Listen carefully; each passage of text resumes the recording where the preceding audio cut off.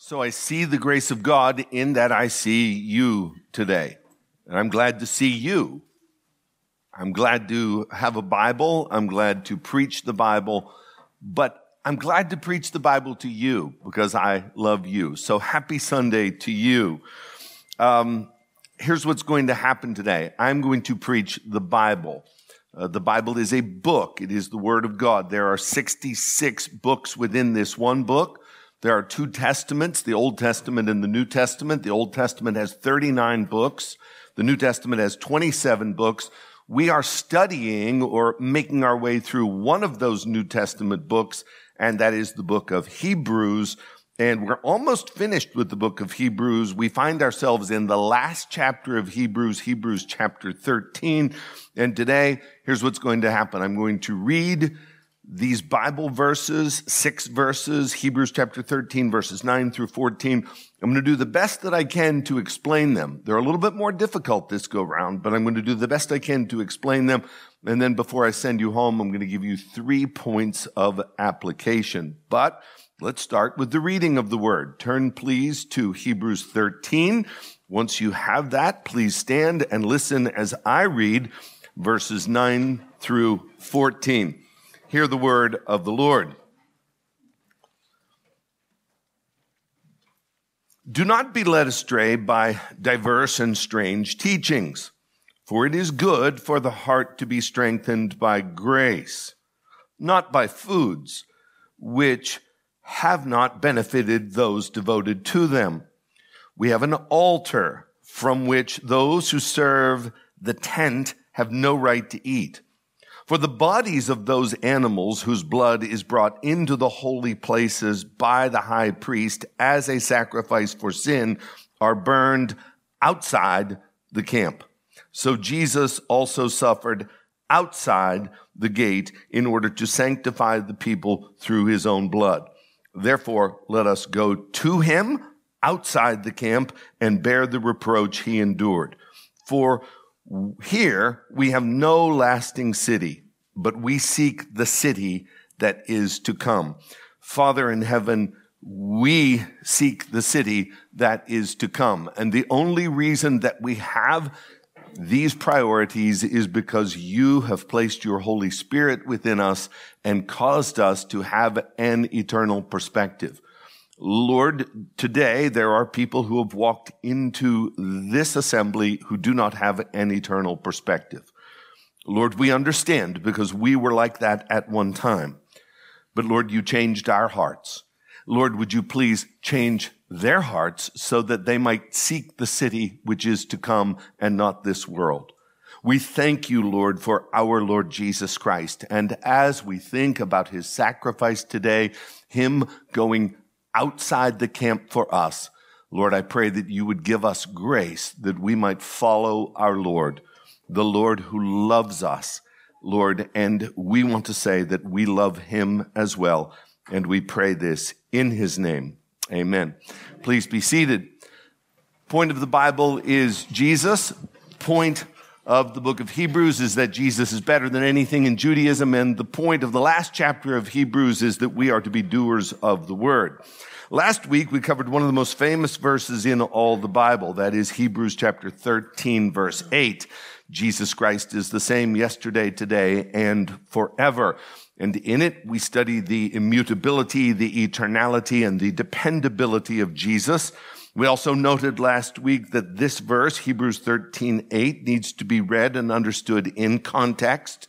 And so we looked at the front-end context of Hebrews 13:8, which is Hebrews 13:7, in which we are called to remember our leaders, our former pastors, and we're to consider their way of life, and we are to imitate their faith.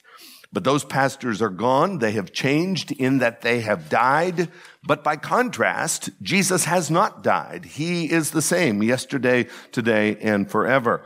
Now what we're going to do is we're going to look at the context on the other side of Hebrews 13:8, and that is Hebrews 13:9 and what follows. And what follows, in light of Christ's unchanging reliability in the text that we have in front of us today, is a call for our need for stability. Our faith needs more permanence, more cement, more roots. Please remember to whom this was originally written. These were Christians, but these were shaky Christians. They were discouraged Christians. They were Christians who were contemplating a departure from Christianity and Christ and the church back into Judaism, because that would have been far easier for them. And they are called to remain consistent and to not be carried away. The consistency of Christ calls for us to have a firm, fixed faith and not be carried along. Look at the beginning of verse 9. Do not be led away. Do not be led away by diverse and strange teachings. Now, this is the easy part of the sermon. If I were to accurately interpret what follows in our text, that's going to be a lot more challenging. But the easy part is that we are not to be carried away or led astray by diverse and strange teachings. To the best of my recollection, I don't ever remember, no, I may have, but I don't ever remember ever hearing a sermon on the passage that I am about to preach today. In fact, I don't even remember ever hearing a Sunday school lesson or a lesson of any kind on this passage. But I will say that although this is a new passage for me, I really did enjoy studying these 6 verses this week, and I learned a lot in studying it. But I would say that these, at least in my mind, are the least popular verses in the entire book of Hebrews. But I did enjoy studying them this week. So what I'm going to do is I'm going to make a humble attempt and take a shot at trying to explain to you what these verses mean. So we're just going to walk through them. There is not an outline. We're just going to look at these verses phrase by phrase. And if you think it would be helpful, you can jot down a few notes. But whether you take notes or not, this is one of those sermons where you're going to have to put on the thinking cap and where you're going to have to be an active listener, because it's not really easy to understand at first reading. So let's make our way through the text. Verse 9 says, "Do not be led away by diverse and strange teachings, for it is good for the heart to be strengthened by grace, not by foods which have not benefited those devoted to them." Starts off by saying, do not be led away. Literally, it means do not flow away. It is a river motif. Just like a river with a strong current can carry a person downstream, so too we are in danger of being carried away from sound doctrine by things which are diverse and strange teachings. Notice that these doctrines are many. That is to say, they are diverse. They come in a variety of forms. They are not all the same, but by contrast, Jesus Christ is the same yesterday, today, and forever. Notice also that these false teachings are strange. That is, they deviate from the gospel. This command is a command to stay with what is not strange, to stay with the gospel of Jesus Christ and not be carried away by what he calls false teachings. Now, we could preach on this topically today and just talk about all kinds of false teachings that would lead us astray. We could talk about Mormonism or Catholicism or Jehovah's Witnesses, or we could speak about the prosperity gospel or Eastern Orthodoxy, or we could talk about humanism or hedonism or any other false religion. But the author here has something very specifically in mind, and that is Judaism, specifically Judaism with reference to dietary laws, which are contrasted with the spiritual strengthening that comes through the grace of the gospel. Again, look in verse 9. "For it is good for the heart to be strengthened by grace." Now, here's the false teaching that he wants them to try to avoid and not be carried away by, "not by foods which have not benefited those devoted to them." Your heart or your spiritual life can get stronger.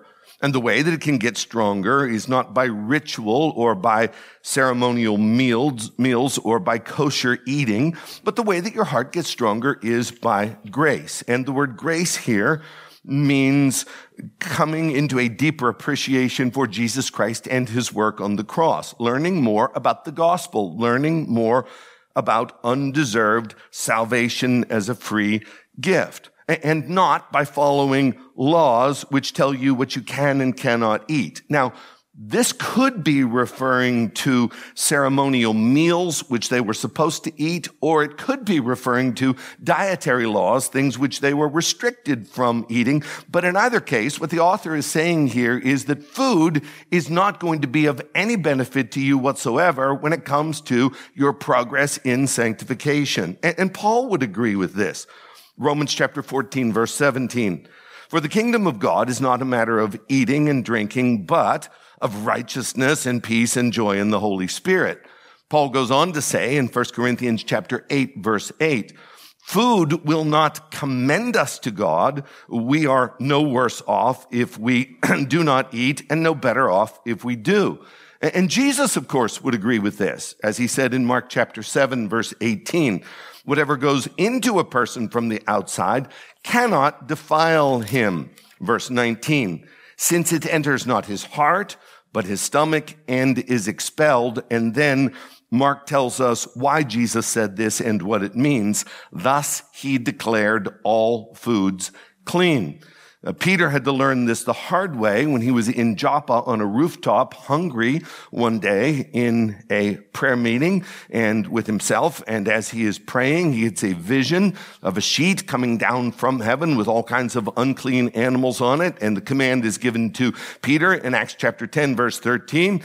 Rise, Peter, kill and eat. And as is Peter's custom, he resists. And God says in chapter 10, verse 15, what God has made clean, do not call common. So whether it is referring to dietary laws in Judaism or whether it is referring to ceremonial regulations associated with temple service and ceremonial meals that are to be eaten, it really doesn't matter. The bottom line here is that foods do not benefit your heart, but grace does. At this point, I have to pause and say, if you were not listening for the last 2.5 minutes, you really didn't miss that much. Because I don't think that any of you are really struggling with dietary regulations. You might be struggling, as I am, with my diet, but I am not struggling with religious dietary restrictions. But the principle can apply, and here's the principle. And that is that people think that various ceremonies and rituals or routines will make them stronger in their faith. And usually when people think that a ceremony or a ritual will help them become stronger spiritually, it borders on or it actually becomes superstition. Stevie Wonder, 50 years ago. The heart is strengthened by grace and not by religion or routine. And so as we make our way into verse 10, he describes how we as Christians are strengthened by grace. We have an altar, not literally an altar made of stone. Look at what the verse says. We have an altar from which those who serve the tent have no right to eat. Now again, this is one of those difficult verses. I'll do the best that I can to explain it. When it says we have an altar, it's not talking about the wooden cross of Jesus Christ. The word altar here is a word which the author uses to refer to the sum total of our salvation as Christians in and through the death of Jesus Christ, his burial and his resurrection. Altar there is just a word for the gospel, the death of Jesus. An altar is a place where sacrifice happens. Altar means the sacrifice of Christ for sinners in his atoning death on Mount Calvary. This is not a reference to the Lord's Supper. It is a reference to the death of Christ. Now, why would he use this language? Well, the reason that he would use this language probably was because the Christians to whom this was written had Jewish friends and family members. And those Jewish friends and family members would say, your Christianity is not a real religion. And I can tell you why it's not a real religion. You don't have any altar, referring to the altar in the temple in Jerusalem. But we, by contrast, as good Jews, do have an altar in the temple in Jerusalem. Your religion, Christianity, is not a valid religion because you do not have an altar. And the author is saying, no, we actually do have an altar, that is the death of Christ. But at that altar, the altar where we receive salvation, Jewish priests who offer animal sacrifices are not welcome to eat. Again, we have an altar from which those who serve the tent have no right to eat. And that which excludes the Jewish priest from eating at the altar of Christ is not their ethnicity. What keeps them away from salvation is that they have rejected God's only true sacrifice, Jesus Christ. And since the priests who serve in the tent or the tabernacle are not welcome to the feast at the table of salvation because they reject the sacrifice of Christ, therefore, by extension, every worshiper in Judaism who rejects Jesus is not permitted as well. And so the author of Hebrews turns the tables on Judaism, and he says, they are telling you that you do not have a valid religion. Well, I have news for them. They are not allowed to come to our altar, the altar where true sacrifice for sin is made. You, as Christians, are welcome to come to this altar. They are excluded from access to God because they have no altar except the temple, and no real atonement for sin is made there. We as Christians do have an altar. That is Jesus Christ and his gospel. Jewish high priest and everybody else who rejects the sacrifice of Christ are excluded. Or it says, as it says in verse 10, they have no right to eat, which brings us to verse 11. 4, which connects 10 to 11. 11 is explaining 10. 4, the bodies of those animals whose blood is brought into the holy places by the high priest as a sacrifice for sin are burned outside. And that word outside is going to be our key word for today, outside the camp. In order to understand this verse, what you have to know is the Old Testament Levitical rules for the Day of Atonement. On the Day of Atonement, as it is described in Leviticus chapter 16, what the high priest would do is he would kill a young bull and a goat. And then he would bring the blood into the sanctuary and he would sprinkle the blood for the atonement of the people for their unintentional sins. Now, what would happen then to the remains of the animal? Not the blood that was brought in and that was sprinkled, but the rest of the animal. What would they do with the rest of the animal? Well, we are told in the rules for sin offerings that they were not to be eaten. They could not be used for sacrificial food. Their remains were to be taken outside of the camp. Now, what does that mean? Where Israel was, their tents, the way the tents were aligned, that was known as the camp. If you left that area and went into a region of the wilderness, you were outside the camp.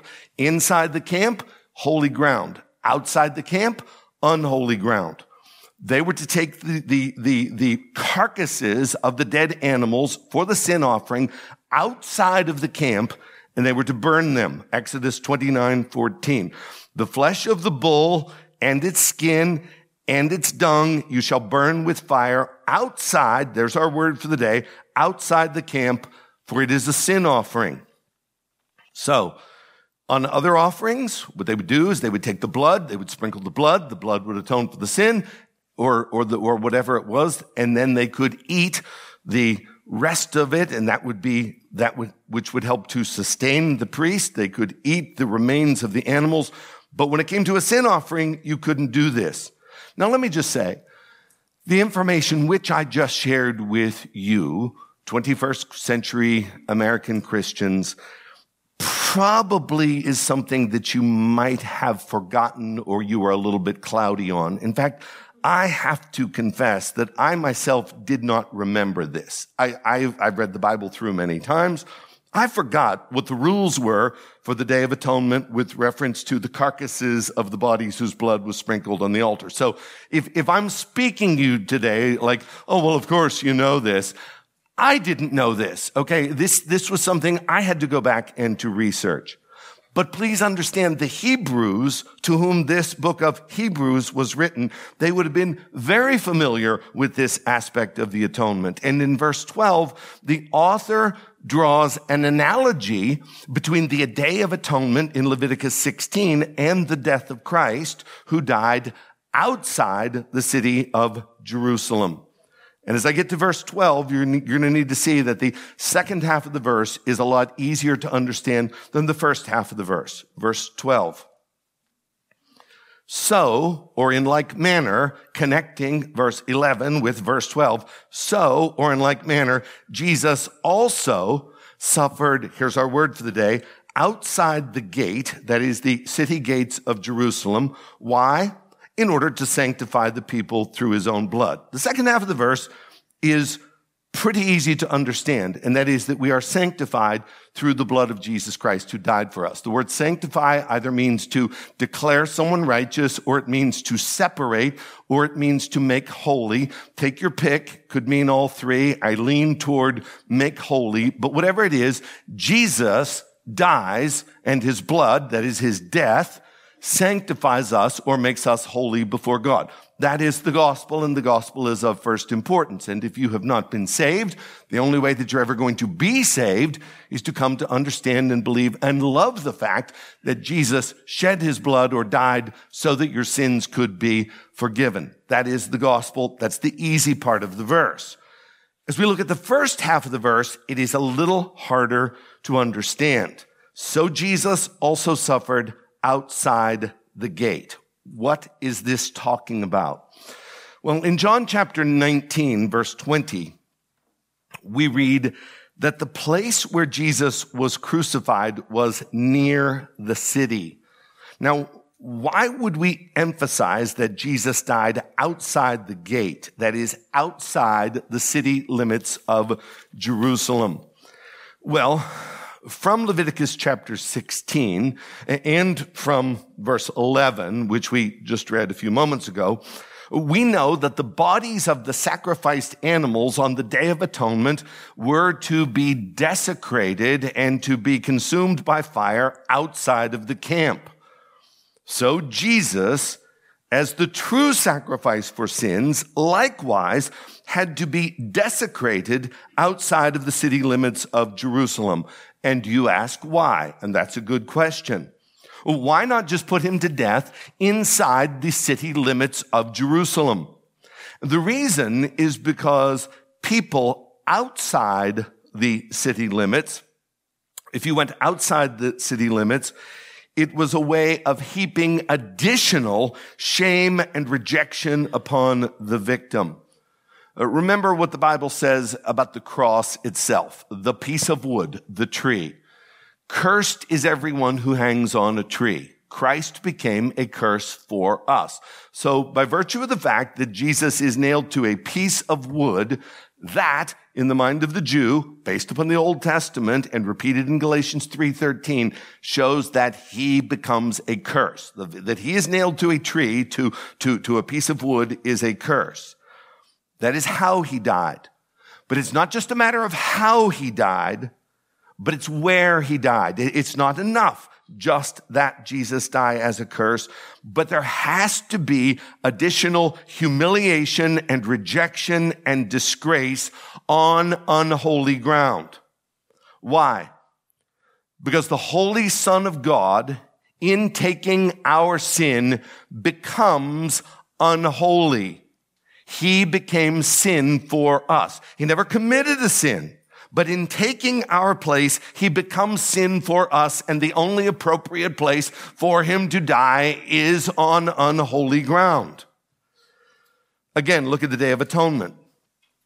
The sacrifice was taken outside the camp to be burned, and the priest, the one who performed this duty, was rendered unclean. The priest is taking the carcass outside of the camp, burning the body, Do you know that the priest cannot come back into Jerusalem until they are ceremonially cleansed? Leviticus 16:28. And he who burns them, who is that? That is the priest. What is the priest doing? The priest is taking the carcasses of the bodies whose blood was given for atonement. He who burns them shall wash his clothes and bathe his body in water. And afterward, he just can't come waltzing back into the camp. And afterward, he may come into the camp. Why? Because he needs ceremonial cleansing. Jesus becomes a curse by being nailed to a tree. Jesus becomes unclean by leaving the city of Jerusalem. Also, please notice that Jesus is treated like a blasphemer. In the Old Testament, what you would do with a blasphemer is you would put the blasphemer to death. But you wouldn't just put them to death. You had to take them outside of the camp in order to put them to death. Turn, please, to Leviticus chapter 24. You have an interesting story here of a blasphemer, and Moses isn't really sure what to do. Like he doesn't know what he's supposed to do about this situation. So we start to read in Leviticus chapter 24. God gives instructions on what to do with this blasphemer. Here's what it says. Then the Lord spoke to Moses, saying, bring out, O-U-T, bring out of the camp the one who has cursed, and let all who heard him, and by the way, he wasn't using foul language here, okay? He was blaspheming the Lord. He was taking the Lord's name in vain. He was cursing God. Bring him out of the camp, the one who was cursed, and let all who heard him lay their hands on his head, and let all the congregation stone him. And speak to the people of Israel, saying, here's the rules. Whoever curses his God shall bear his sin. Whoever blasphemes the name of the Lord shall surely be put to death. All the congregation shall stone him, the sojourner as well as the native. When he blasphemes the name, he shall be put to death. Now take it to the end of the chapter, verse 23. The necessity of doing it outside the camp.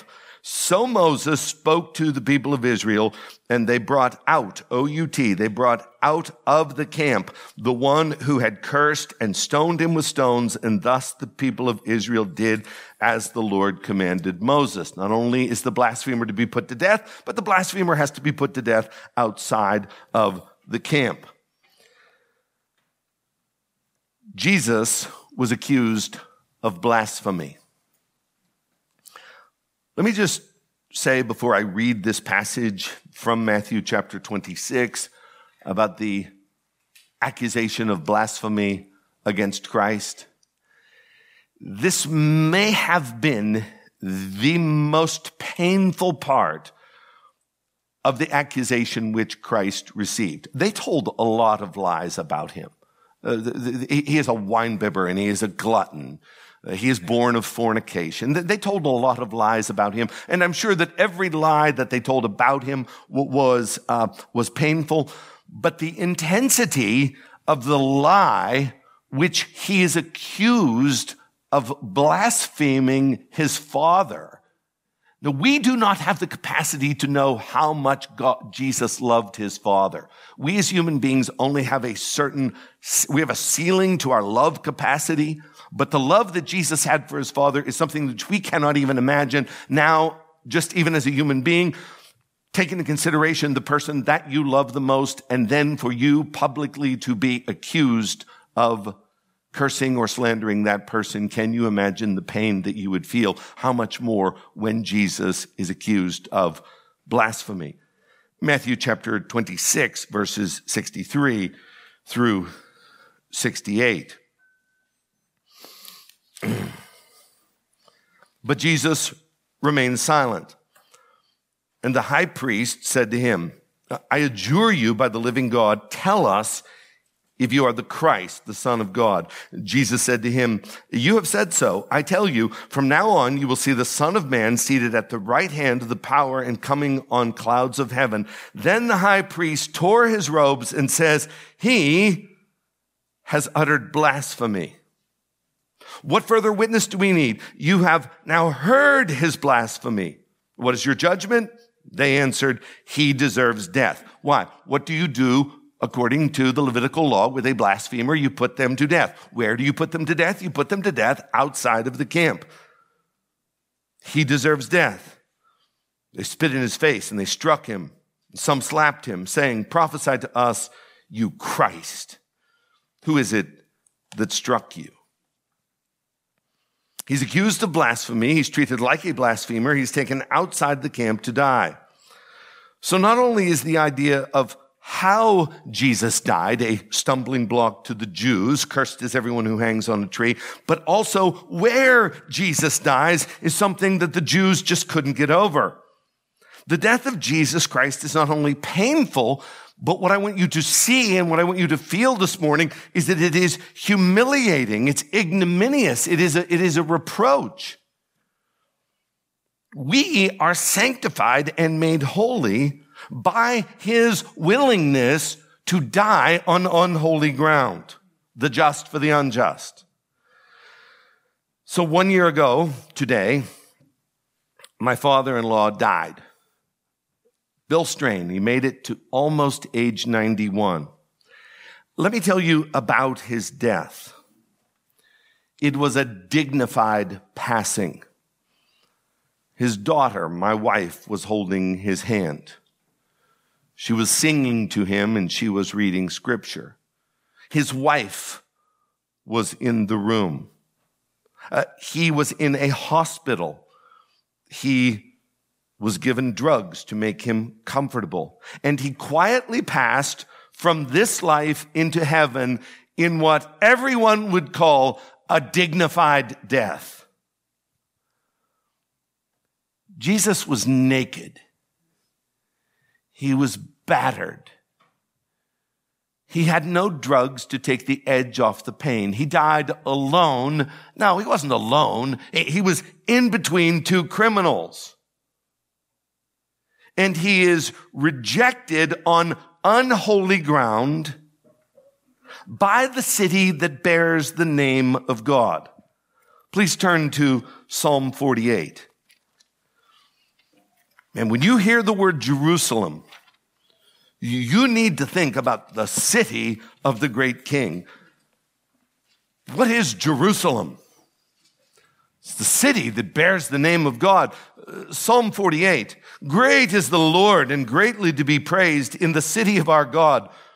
His holy mountain, beautiful in elevation. It's the joy of all the earth. Why? Because it is the city of the great king. Mount Zion in the far north, the city of the great king. Within her citadels, God has made himself known as a fortress. Beautiful, wonderful, glorious Jerusalem. God could pick any city in the world. He picks Jerusalem and says, I will put my name right there. And in the place where God put his name, they rejected his son. Verse 13. This calls for a response. Therefore, in light of the fact that Christ died an ignominious death outside the city of Jerusalem, therefore, let us go to him, here's our word for the day, outside the camp and bear the reproach he endured. We are called to intentionally go to a place of reproach. Oftentimes, when a passage like this will be proclaimed, the preacher, oftentimes me, will say something along these lines. Live your life for Jesus. If a reproach comes to you, you're going to have to bear it. But make sure that the reason why you're bearing the reproach is because of Jesus and not because of your own sin or compromise. I think I want to take that back slightly. And I want to say that this text is telling us to put ourselves in the line of fire and to go looking for and willingly accept reproach, and not just accept it if it comes our way. Did anybody ever tell you this before you decided to commit your life to Christ? Let us therefore go outside the camp and bear the reproach he endured. Leave the comfort of where you are right now and go to Jesus.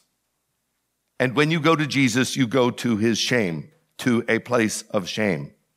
Now, obviously, this doesn't mean literally go to Mount Calvary. This is not talking about a geographical location. It's not talking about a pilgrimage. It's talking about going to a place where you will not be liked, and you know that you will not be liked, and you know that you will not be respected, and you know that you will not be esteemed. It is going to the place of sacrifice and rejection and suffering. Not that we suffer in that place so as to pay for our sins, for Christ suffered once for sins. Christ died for our sins to pay for our sins. The language here is figurative. And what does it mean? It means journey outside of Jerusalem, up to Mount Calvary. Not so that we can contribute to the atonement, because atonement was fully made by Christ on the cross. In fact, in the previous verse, it says he went outside the city to sanctify the people by his blood. You're not contributing to your salvation by going to Christ outside the city. It's not in any way meritorious. The only merit that we have before God is the blood and righteousness of Jesus Christ. But what it is saying is that once we are saved, we cannot sit where we are comfortably, anonymous, and protected and secure, and not out there in the line of fire, identifying ourselves as followers of Jesus Christ. We're called to step outside of this comfort zone and to pay whatever price is required to fully identify with Jesus. And when we do, we may and probably will be hated by some. And if you are hated by none, remember what Jesus said in Luke 6:26, woe to you when all people speak well of you. Let's just pause right there. If nobody has a problem with your Christianity, you may not be a Christian. You see, for us, it means to leave any shelter which protects us from being unidentified as Christians and to go all out for Jesus. In so doing, you know that your friends and your family may reject you because of your faith in Christ. I can't tell you the number of times that I have seen someone who was debaucherous and wild and just living in the grossest forms of immorality. And they are from a Roman Catholic family, and they come to faith in Christ. And immediately, the family chastises them because of their faith in Christ, whereas the lifestyle which they were living, which was debaucherous, was never called into question. But now, the fact that you have left the Roman Catholic Church and are following Jesus Christ, now you've gone and done it.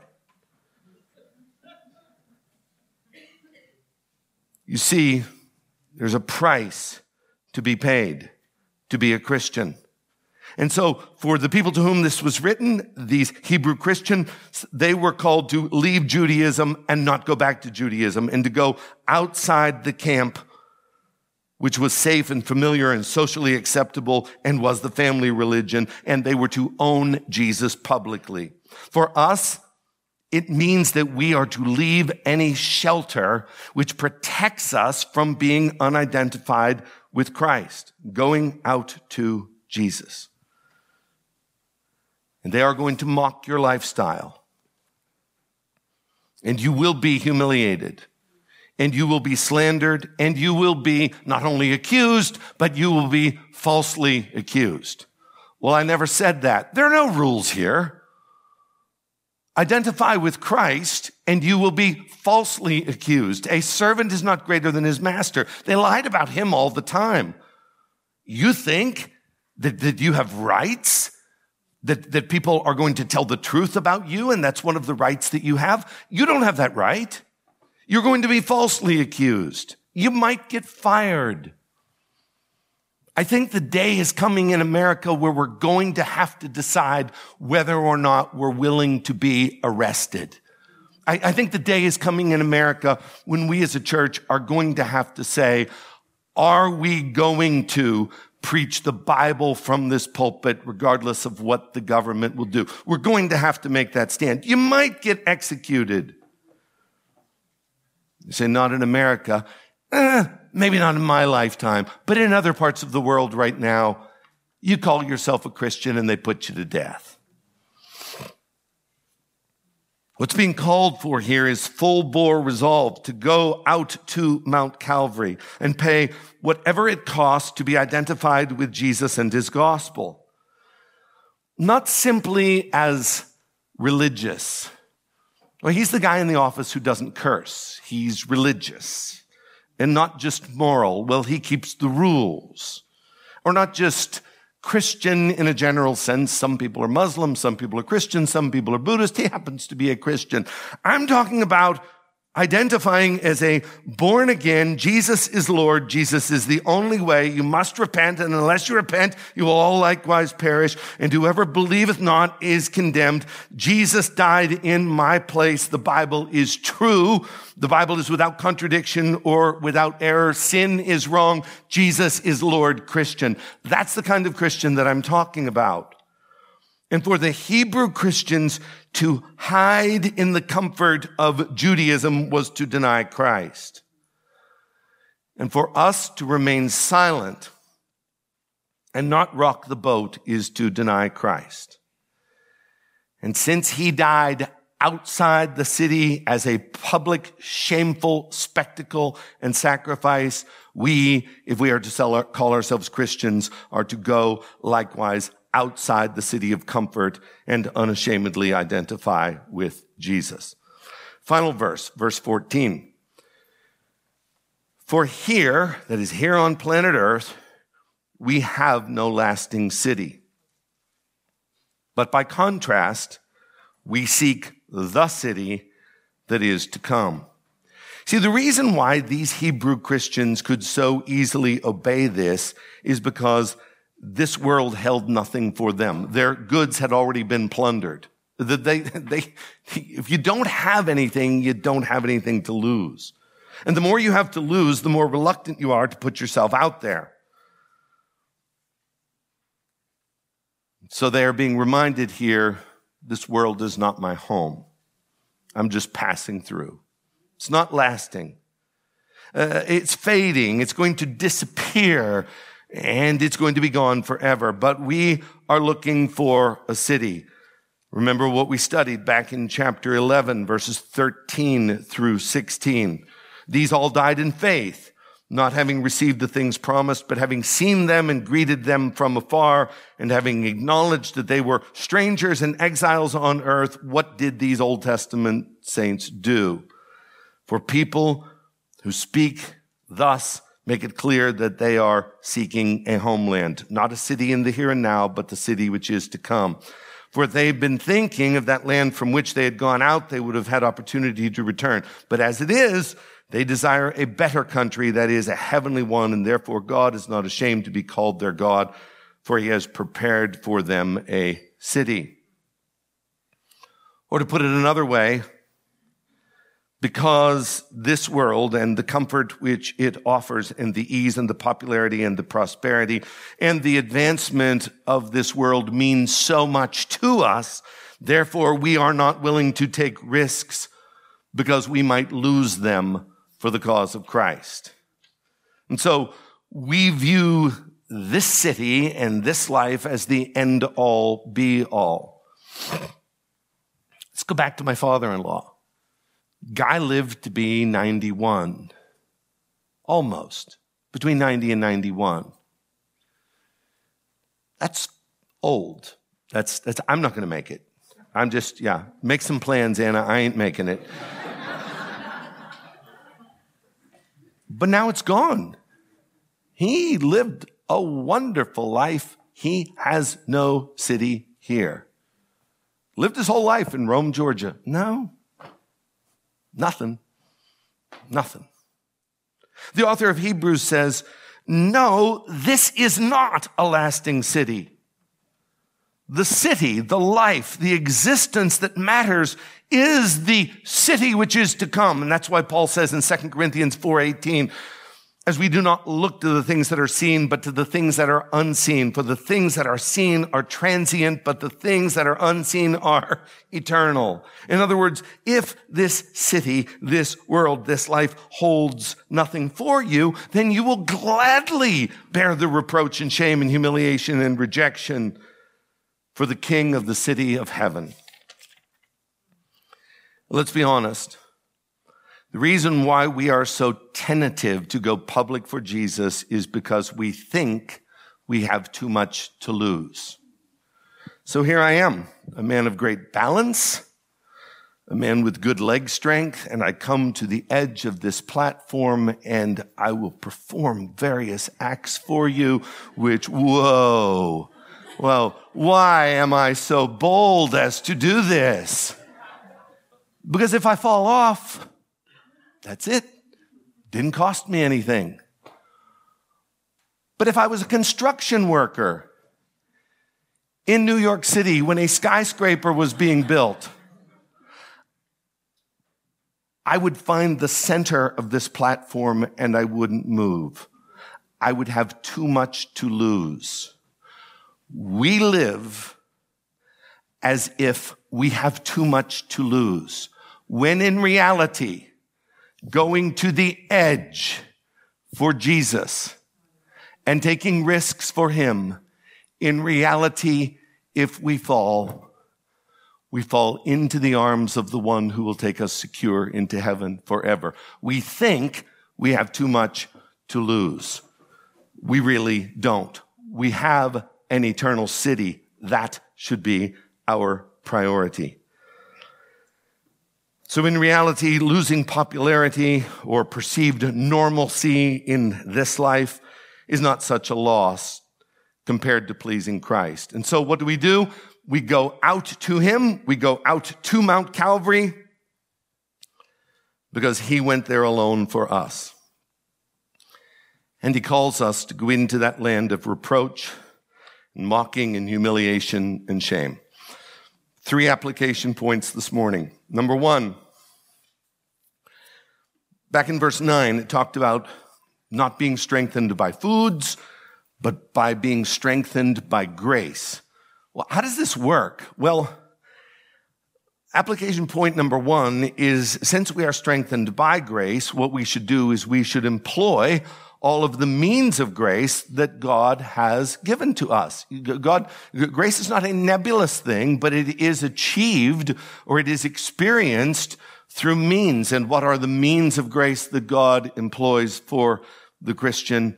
Well, it is reading the Bible, and it is praying, and it is worshiping and singing, and church membership and fellowship, and the Lord's Supper. Those of you that are members of North Shore Baptist Church, you should be with us at church night to celebrate the Lord's Supper. God conveys grace by means. There are vehicles that God uses for us to be strengthened. Employ those means of grace so as to be strengthened by grace, by the gospel. Application point number 2, we need to start viewing sin for what it really is, and that is ugly.